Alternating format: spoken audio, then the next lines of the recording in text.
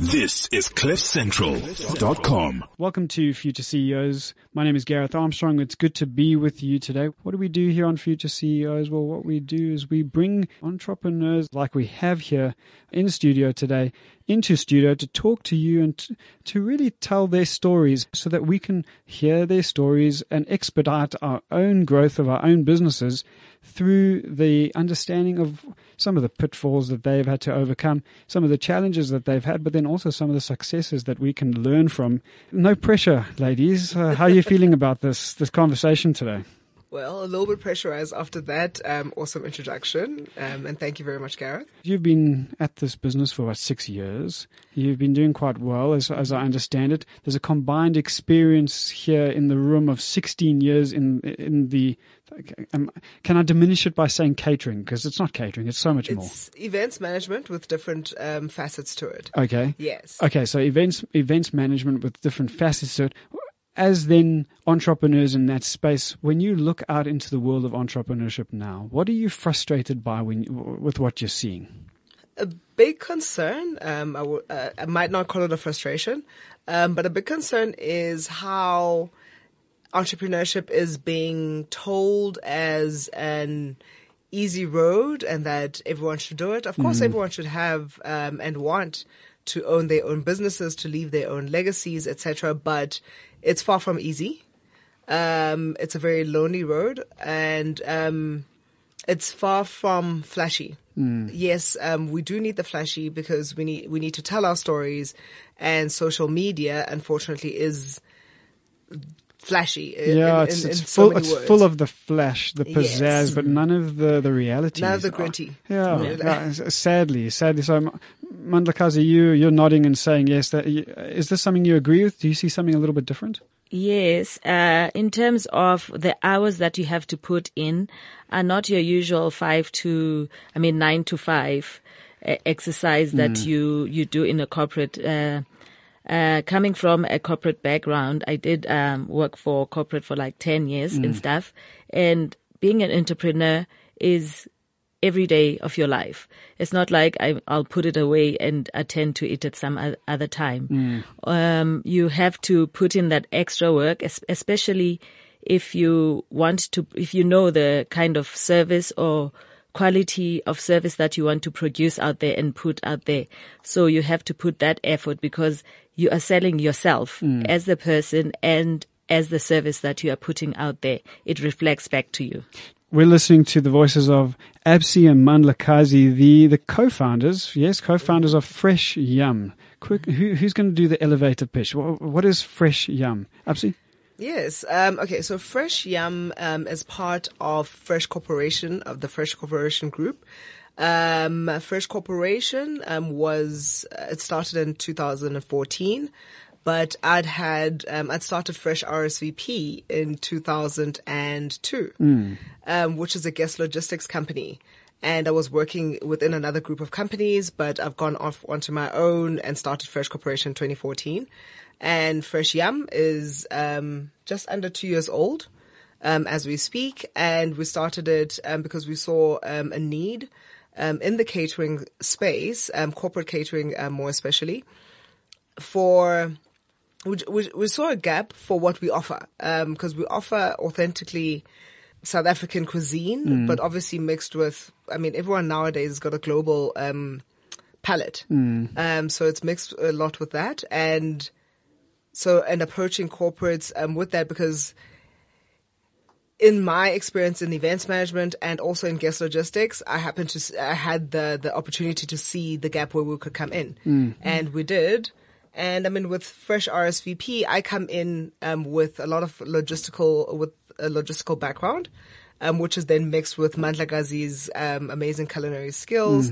So it works together operationally. So you come in with two sides to this, which is both a logistical element, plus then also fantastic catering. Tell me more.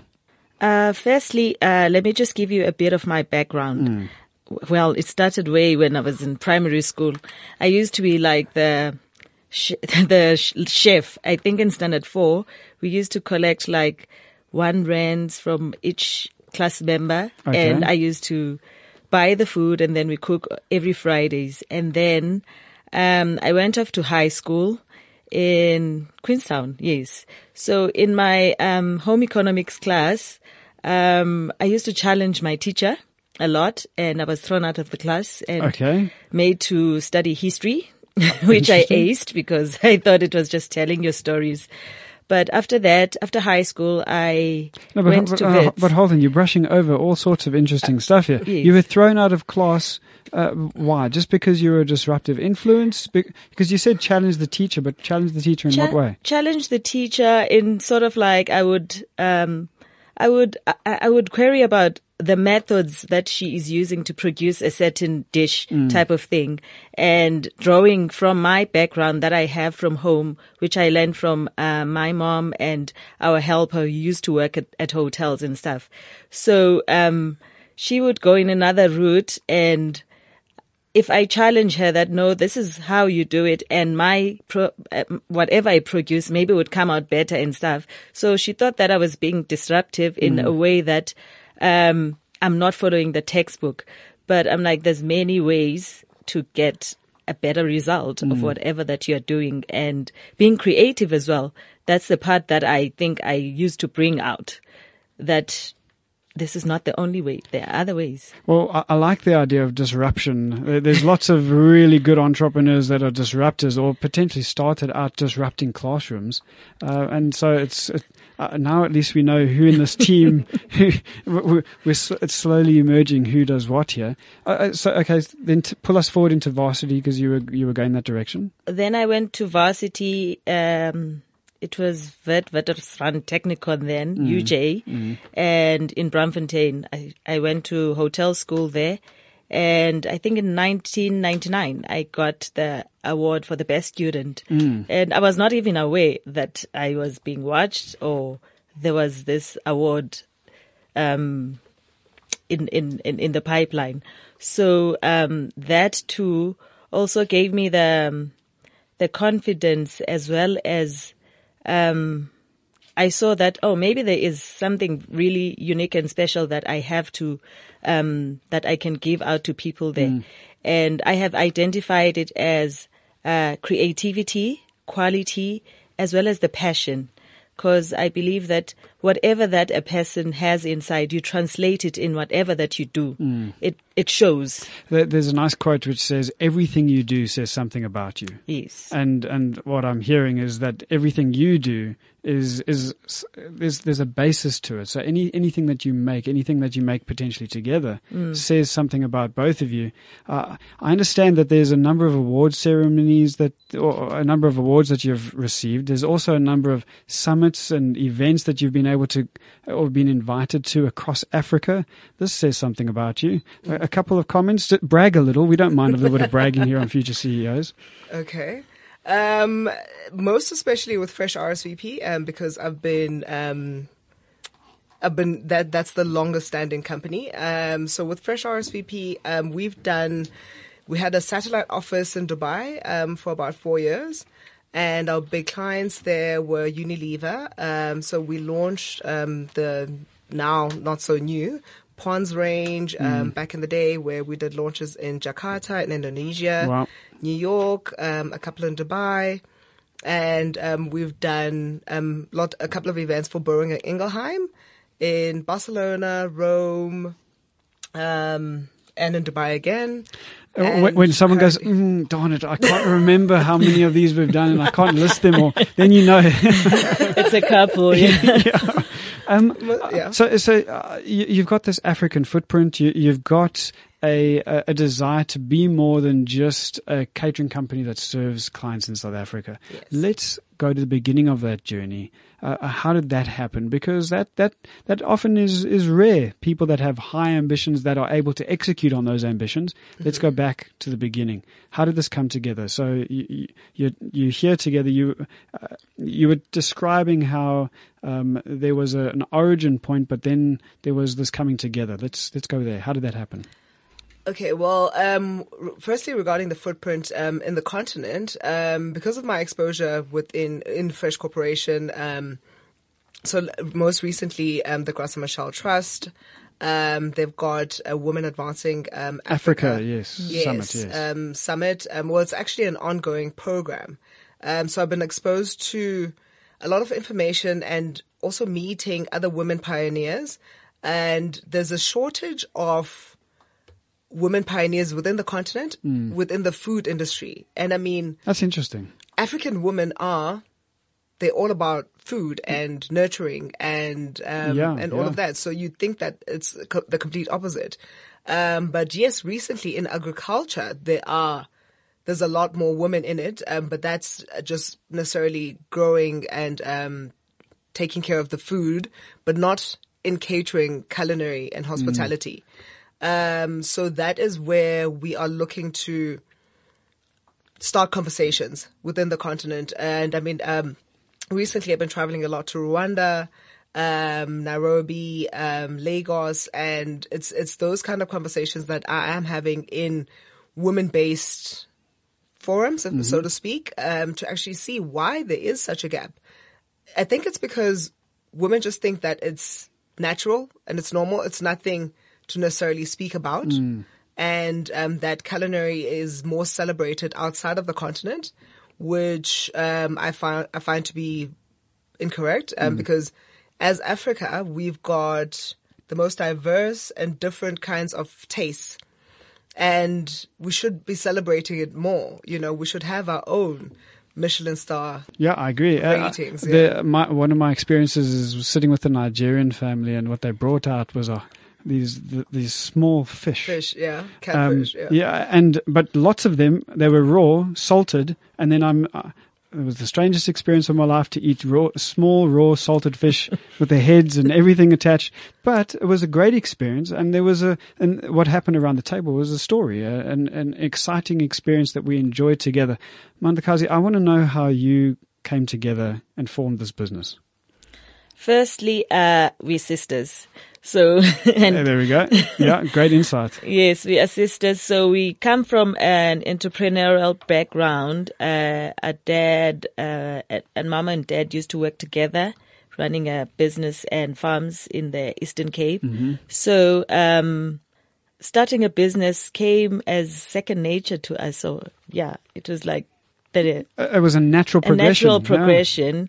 From where we come from, because even when we were still growing up, if you needed something, you were told, go to the mango tree, get the mangoes, go and sell them if you want a pair of shoes or whatever. Yeah, nice. So being entrepreneurs together and understanding each other as sisters, our personalities and our strengths as well, and our weaknesses. So we sort of like very much in sync in terms of bringing the best into the business, bringing the best of our skills into the business. But absolutely, did you fight when you were younger? Completely. You did? We hated each other. And do you fight now? No. That's interesting. We've had all the fights that you can think of. Sure. Like in high school, because we went to the same high school, but people actually did not even realize that we were sisters, because I would not even look in her direction. It was, she didn't like me. I've got a twin sister, and maybe some similar experiences there as well. Not quite that, but but I mean, just going back as well, just adding on to how Fresh Yam actually started. A friend of ours had tasted Mandlakazi's food just over a casual lunch, and she was having a 40th birthday, and she was going to have a formal dinner party and also a more family-orientated traditional meal kind of event the following day. So she asked us to cater for it, and it was our very first one. We literally went out to go buy dishes, and I was like, oh, well, here we are. Yeah, she wouldn't take no for an answer as well. But what I love about that is that it wasn't this big prepared planned thing. Not at all. It was actually just you getting in. You've got, and going back to the language that entrepreneurs use, you've got a minimum viable product. Yes. And people have vetted it. They said they really like it. They're willing to spend some money on it. And so you did it. It was a successful event. And then you looked at each other and said, hey, we can do this. Yes. And the following weekend, we got another request. And yes, there were smaller events, 20 to 40 to 50 people. Well, that doesn't sound like that sounds like one heck of an event to me. I mean, I don't know how you cater for that, but okay. So there were these smaller events. Yes. Yeah, so literally from the very next weekend, from the guests that actually attended the party. But now there's thousands of people that you cater for Yes. often. Yes, our biggest event has been 3,000 people so far. But yeah, we can go higher. Noted. Thank you. But let me ask a question. How do you go from, I can understand catering for 20 people and, you can really put your heart and soul into something there. But how do you go from 20, 30, 50, where you can put a little bit of love into the food perhaps, but then to go to 3,000 and still keep the quality consistent? How do you do that? So how she actually, I'll speak on her because I watch her work, and because I'm not the cook myself, so I actually. But you're the MD. Yes. You're the managing director, right? So seeing her work, because she brings her passion into every single bite of food, and the chefs that we've hired, she's trained them from the ground up. Hold on. Oh, you're Gordon Ramsay. Not really. Okay, so there's not a Hell's Kitchen situation, right? No. She's the nicest chef I know. Okay, lovely. Sorry, I interrupted you. Not a problem. So actually like watching her work and how she does her trainings, because we also train, junior cooks, to actually, we've got a massive database right now of people that we work with on a daily basis, so that it's creating jobs. It's also giving, someone who did not have the exposure, it's giving them, so our biggest passion is service and then also passing on knowledge. Because, we live in such an abundant, continent. I don't believe anyone should go hungry in Africa. So it's really with that in mind, where we train a whole lot of people, but like our main, head chefs that she's trained, every single thing that they prepare from the kitchen, she's actually shown them how to make from scratch. And so if she's not in the kitchen, which is rare, then they definitely, I'm assured that they're producing exactly what she would if she were in the kitchen. Yeah, there's this thing about trust. The ability to trust someone. And often what that requires is a lot of work on your part to be able to instill knowledge, to offer, to give people safe environments, to be able to make some mistakes, but then really hone their craft. And I think it sounds like that's what you've been doing, Mandakazi. It was quite a challenge for me to trust other people with what I want to produce. So I was constantly in the kitchen, constantly wanting to buy stuff myself because I wanted to see if it's the right product and stuff. But then, by choosing the right stuff with the similar attitude than you, and also they also believe in being part of the company and wanting to contribute their best as well. So I think that's one of the winning formulas, the attitude, because you can get the best chef ever, but then if the attitude or the values do not align with what you want to achieve, then it can go pear-shaped very quickly. We had the former COO of Accenture here, as a COO turned venture capitalist, and he says when he looks at teams and just views businesses from a distance, and even looks at his own team, what he prescribes to the organizations that he's working with is hire for attitude, train for skill. Yes. So rather just get the right people in. Right, yeah. But here's another question, and because I know I can hear our future CEOs community asking this question, so I must ask for them to you. How do you hire someone and then trust that they're not going to steal your knowledge, steal your idea? How did you get over that hurdle? Everyone steals ideas all the time. Okay. Everyone steals ideas all the time. All the time. It's how they translate. How they translate it, that will be different. Because they don't have they don't have the birth of the idea in them. Ideas, there's so many in the past. Yeah. Literally in the past 12 years, I can't even tell you how many times I've sat around a table, come up with ideas with people that I trust, and then next thing it's being produced by somebody else, etc. So or forgotten, actually, because sometimes we have these. What we feel is the heavens parting and knowledge coming straight into our brains, and then we're saying, I've got this idea, but Yes. then actually there's an origin point, and Yes, I always say like that, that point, that the origin point of something then birth the rest. And so if you don't have the right origin point, you're not going to get to where you need to go. You need with to it. I go, like yeah. that. And I mean, everyone can, I'm not going to say everyone can do what we do, but yeah, so Technically, perhaps. technically they Technically, can, yes. but it's how you execute it and with what love and passion, and it's the heart that you put into it that I find different. And I mean, I go to a lot of different events, not to check out the competition, but to actually see what other people are doing in the industry, To learn and grow. and how we Right. can better ourselves. And I always introduce myself to the caterer. So what we'll do is we won't include your photo on any of what we distribute here, so people know, okay, here she comes. Yes, yes, the food spy. Yeah. What we have done together is we've painted a fairly rosy picture. What I'd like us to do now is to shift a little bit and talk about some of the lows that you've had, some of the struggles that have happened. So if you together reflect back and you think about as you were moving forward, that first big mistake. How did you deal with it? What was it? How did you deal with it? And what did you take from it? But let's separate that out. What was the mistake first? Okay, without mentioning client names, so let's say on the RSVP side, but this is now this was literally my very first event. Okay, very first. Very first event doing RSVP management. The company was doing the event production of the event.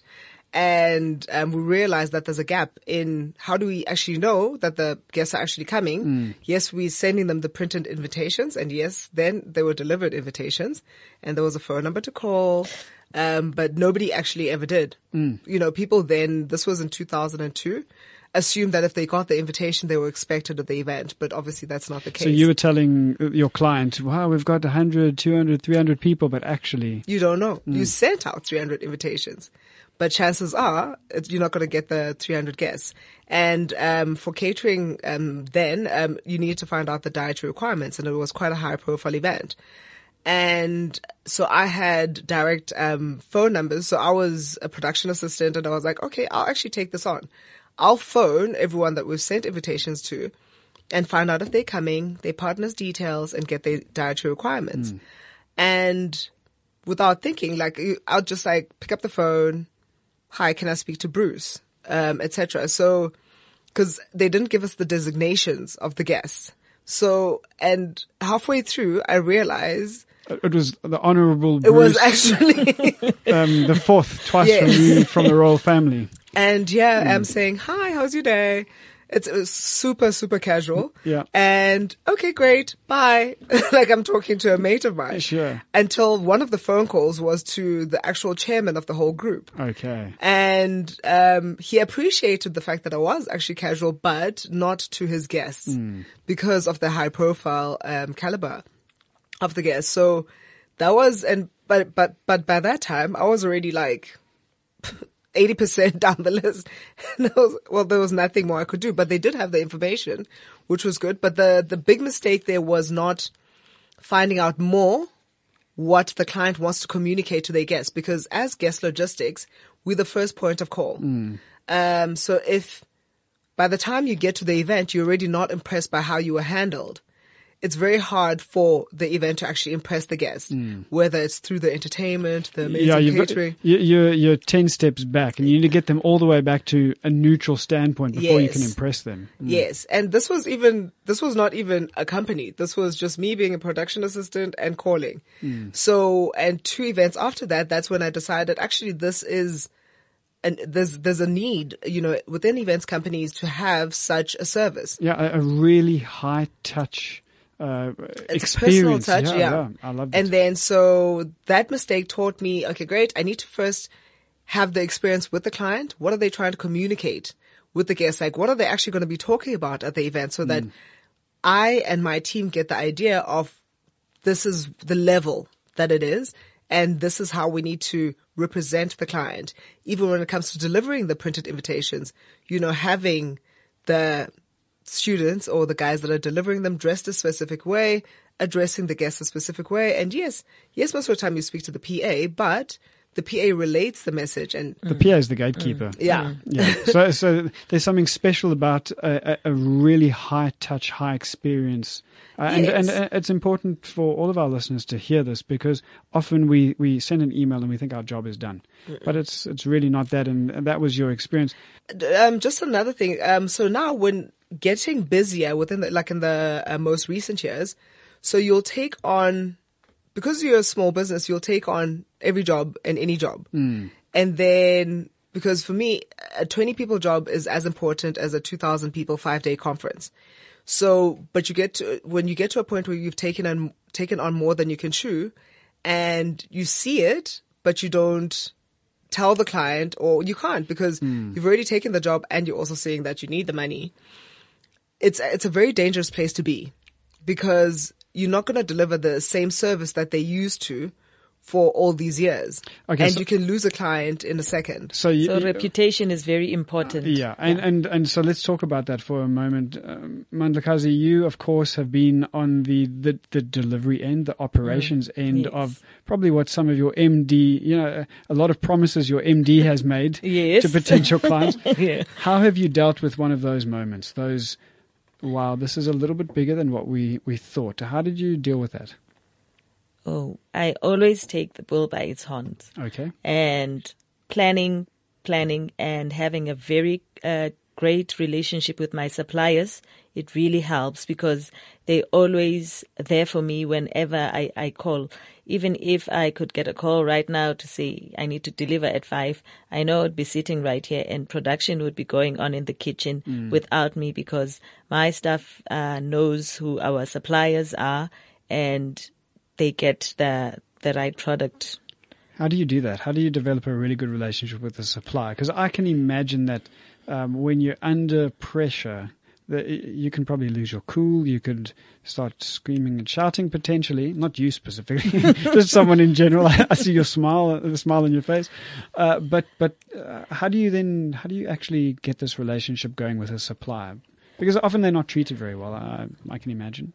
Yeah, you just let them know how valuable they are into the whole value chain of your business and what they contribute, and always just affirming them, and always communicating what kind of quality products that you need, and on time, and that, and make it personal. Get personal with them, paying on time. Appreciating them for the efforts that they put in order for your business to be a success. So I introduced this part of the conversation as let's get real with each other a little bit. Let's talk about some low moments. Thank you for sharing. I do want to press for one more low moment together. What has your lowest moment been together? Okay. There's a couple. So there's a couple of them, but one that stands out, there was some big accident on the freeway, and we needed to get, we had 2 events, so we needed to get food across town, and so the freeway was blocked on both ways.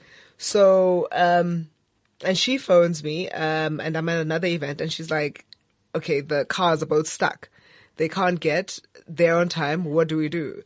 And I was just like, okay, I don't know anyone at Mr. Delivery, but they my best bet. So I phoned them and I was like, how many motorbikes can you get at this point? I'll send you the GPS and on this side of the freeway as well, because they need to load this much stuff into those motorbikes and get to those destinations. And then I had to disappear for an hour because of the event that I was doing, but with that coordination, but she could pick up on it, but it was highly stressful for her. And there was absolutely nothing I could do. And all I could say, I mean, even with the client I was with, I was like, okay, I just need to take a quick 5-minute break to make sure everything was fine. But because we're both operational, but with the logistical brain that I have, like when there's a break in the link, and I mean, I've got staff that are more like me as well, and so does she. There was a lot of tension, so to speak, but we did deliver both events on time. On time. And that was a very emotional moment actually, because it was almost like it was a hopeless situation. It almost felt hopeless, but you Yes. moved quickly. Yes. You found an answer. You went with it. And you had to let go a little bit, which I cost think a lot of money. and perhaps you even made a loss. But that then speaks to your point about reputation, and reputation matters. Yes. What's very clear as I speak to you both is why you are in the position that you are, and so we get to mingle and meet a lot of entrepreneurs through Future CEOs. We've been going for a long time. We've interviewed a lot of people, but then also at events. And often you can tell the quality of a person quite quickly. What I'm seeing in both of you is the ability to come up against some difficult situations, Solution mode. Move very quickly together to find solutions, and that's really often what leading or starting a business, but then also definitely leading and scaling a business is all about. Finding answers to solutions. Yes, I see both of you nodding. I do want to, because we're headed slowly toward the end of the conversation, I want to move the conversation again. You've got plans for the future. These are global plans. You spoke about catering in many, many places all around the world. When you think vision and you see these big plans, don't tell us what they are, but tell us rather how you plan to execute on them. What's your method of either interrogation or execution? How do you face something like that? The plans change all the time, firstly. Thank you for from that the point. idea. From the idea, it looks nothing like what the idea looked like 2 weeks later. Because as you interrogate it and investigate options, because we are here, so whatever resource we're going to need, it's going to have to be from that specific country. And everyone has got very different ways of working. So, and executing, so we're having to spend a lot of money actually traveling and investigating ideas and options into the different countries, because what we see from here might not necessarily be what that community requires. The reality on the ground. The reality on the ground. So lesson number one, get as close to your client, get as close to the idea, get as close to the environment as you possibly can. And the person that's doing what, because there's always someone that's doing something similar. So you have to get to know the different caterers in those different countries, and getting close to your competition is not always easy. Not everyone opens up their door, and well, actually nobody opens up their door. Yeah. Yeah, you can imagine. Yeah. So it's tricky in that sense, and with the ideas, they're a little bit difficult to speak about right now, because everything is at a base level, and until I just tell you what it is, it's not really going to make sense. But there's a lot of upskilling. And we're mainly focusing first on the continent. There's a lot of upskilling of culinary staff and service-oriented staff, so waiters, etc. So actually transferring the skills, because it's not that people don't want to give a good service. They don't know what it looks like, and they don't know what it means for their employee. So you need to communicate the story to your the employer. You need to communicate the story to the person that's delivering your service, because we're only as good as our waiters. They've never seen any of our faces. They don't know any of our other chefs. And they will judge your entire business based on a single interaction with a single waiter. Yeah. And so on, yeah. Yes. I see it. And I mean, the reputation that the service industry or service is not that amazing in the continent we can change that perception. And the only way to do it is to actually train the waiters. I'll speak about waiters for now. Is to train them and to actually tell them your personal story, like where you started, why you have a lodge wherever, and why you need to make sure that that service is delivered properly, because every time they deliver the wrong drink or every time the food is cold, that's a person that's not coming back. And that's money that they're not going to earn. So how do they fit into the whole picture? Like I said before. Because right now, waiters, restaurants, lodges, catering, they just put out there to say, you serve, do this. You're serving a chicken satay or whatever it is, not the emotions behind it. And that is what drives every man, I think. You know, especially Africans, like we're very emotional beings. And once you know the story and once you actually understand where it comes from and where it's going, you're able to form part of it. You're actually part of the bigger picture. You know that you're not just the waiter serving the drink. You're part of this whole larger story. So that's really where we're going with that. Now, I appreciate the I guess, fun saying that we can get from this. So you are going to be creating scale through skill. Yeah. Through upskilling. Yes. And that's a really good place to start. As we draw to the end of the conversation, here's a couple of quick fire questions. What book are you currently reading? I'm reading Daring Greatly by Brené Brown. Okay. It's a book about courage and vulnerability, etc.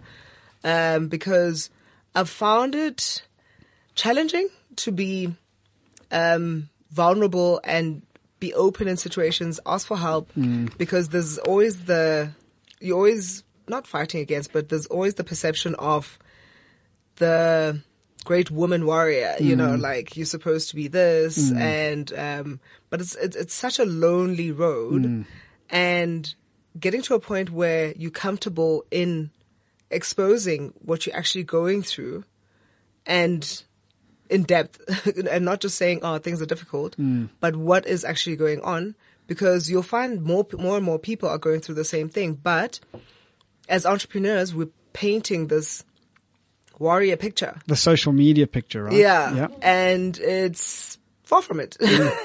So, and I've found it more difficult in the years to actually be comfortable in that. And so like these kind of, what I'm liking about her writing is it's hitting home and it's quite real, and it's things that I thought I was experiencing on my own. So that's the book I'm currently reading. Well, what I appreciate about what you're sharing is that's part of what you do within your own business anyway. You share the story. You have to bring them into the story. And it's interesting how often we as entrepreneurs or as leaders don't always practice what we preach. It's interesting. Of course. But and you're experiencing that through the book. Mandlakazi, your book that you're reading at the moment? I'm reading a couple. Okay. There's like 5 books next to my bedside, but I'm reading The Year of Yes. The Year of Years. Yes. Of yes. Of yes. Oh, yes. Yes. Oh, okay. So basically, I was drawn into the book because I think I need to say yes to more things, yes to more experiences. And that's how I think I am going to grow further in personal life, in business and everything. In saying yes is to open yourself and being to exposure as well as to being vulnerable to other situations. Yeah. What does Branson say? Richard Branson, he says, if you see an opportunity or present with an opportunity, say yes and figure it out on the way. Yes. That's exactly what maybe there's another small step in between which is qualified a little bit, but yeah, figure it out on the way. I like what you're sharing. Absolutely the best advice you've received. It's people that don't make mistakes or doing nothing at all. People that don't make mistakes are doing nothing at all. Fantastic. Mandlakazi. The best advice that I've ever had recently is trust your gut instinct. It's always right. Oh, really? Yes.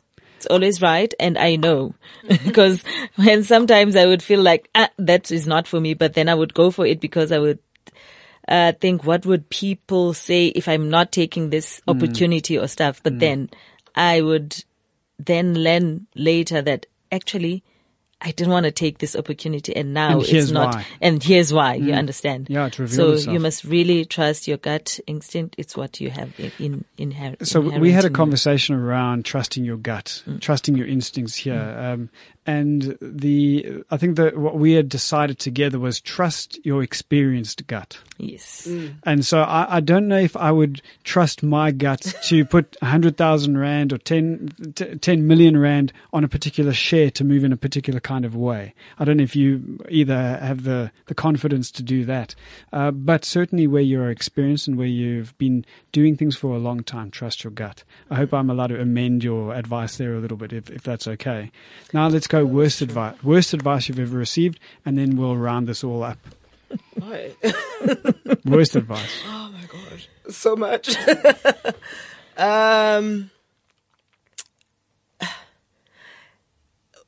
It's not, but it's basically, if you don't know something, rather don't do it. Okay. Which is, so let's say you need to learn a whole lot about it, about whatever it is. Let's say in business, bookkeeping or accounting.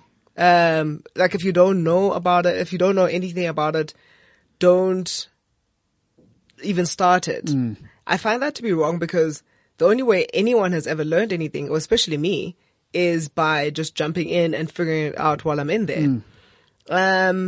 So sitting behind a book, and it's obviously you need a qualification in most cases, but in some cases just jump in there, and it's quicker to swim than it is to. Experience is the great teacher, isn't it? It is. And failure is probably its professor, brother, or sister, because failure is part of that journey, and failure really teaches where there's a gap. There's a gap in your knowledge. Yeah. Mandakazi, the worst advice you've ever received. Yeah, the worst advice is don't mix with don't go where you don't know. You've Same never thing, been. yeah. Same Something thing. similar, yeah. Yeah, something similar. That's the reason why I want to go there. It's adventure. Yeah, adventure. Okay. Then I will want to find out why. All right, so you were that daughter. A final question to both of you before we have to close the conversation. If you could go back in time and speak to the young future CEO entrepreneur you, in one phrase, what would you say to yourself? Go back in time, 20-year-old future CEO entrepreneur you. What would you say to yourself in one phrase? Just start. Just start. I was going to say jump. Jump. Stole my phrase. Happens all the time. Yeah, it's fantastic that we see such an alignment here. So just start. You're saying jump. Just do it. To steal a phrase from a big brand. Yeah. Thank you so much for your time, both of you. Thank you for firstly for your success. And I don't know how often you've been thanked for your success, but thank you for your success, because really what it is, it's leadership. It's an example. It's something that the rest of us, our listeners, myself, Hlubi, who's not here today with us, we can look to you and we can be inspired. So thank you for your success. Thank you then also for coming onto the show and sharing your experiences with us. And we look forward to having you back here to share more successes after the skilling process. You were vague enough to make us just add a couple more questions. So we'll ask those questions next time here in studio. Thank you, both of you. Mandakazi, Absi, thank you so much for being here. Thank you for having us. Thank you so much for having us. All right, that's all we have time for this week on Future CEOs. We look forward to seeing you same time, same place next week. Just start, go and jump. This is CliffCentral.com.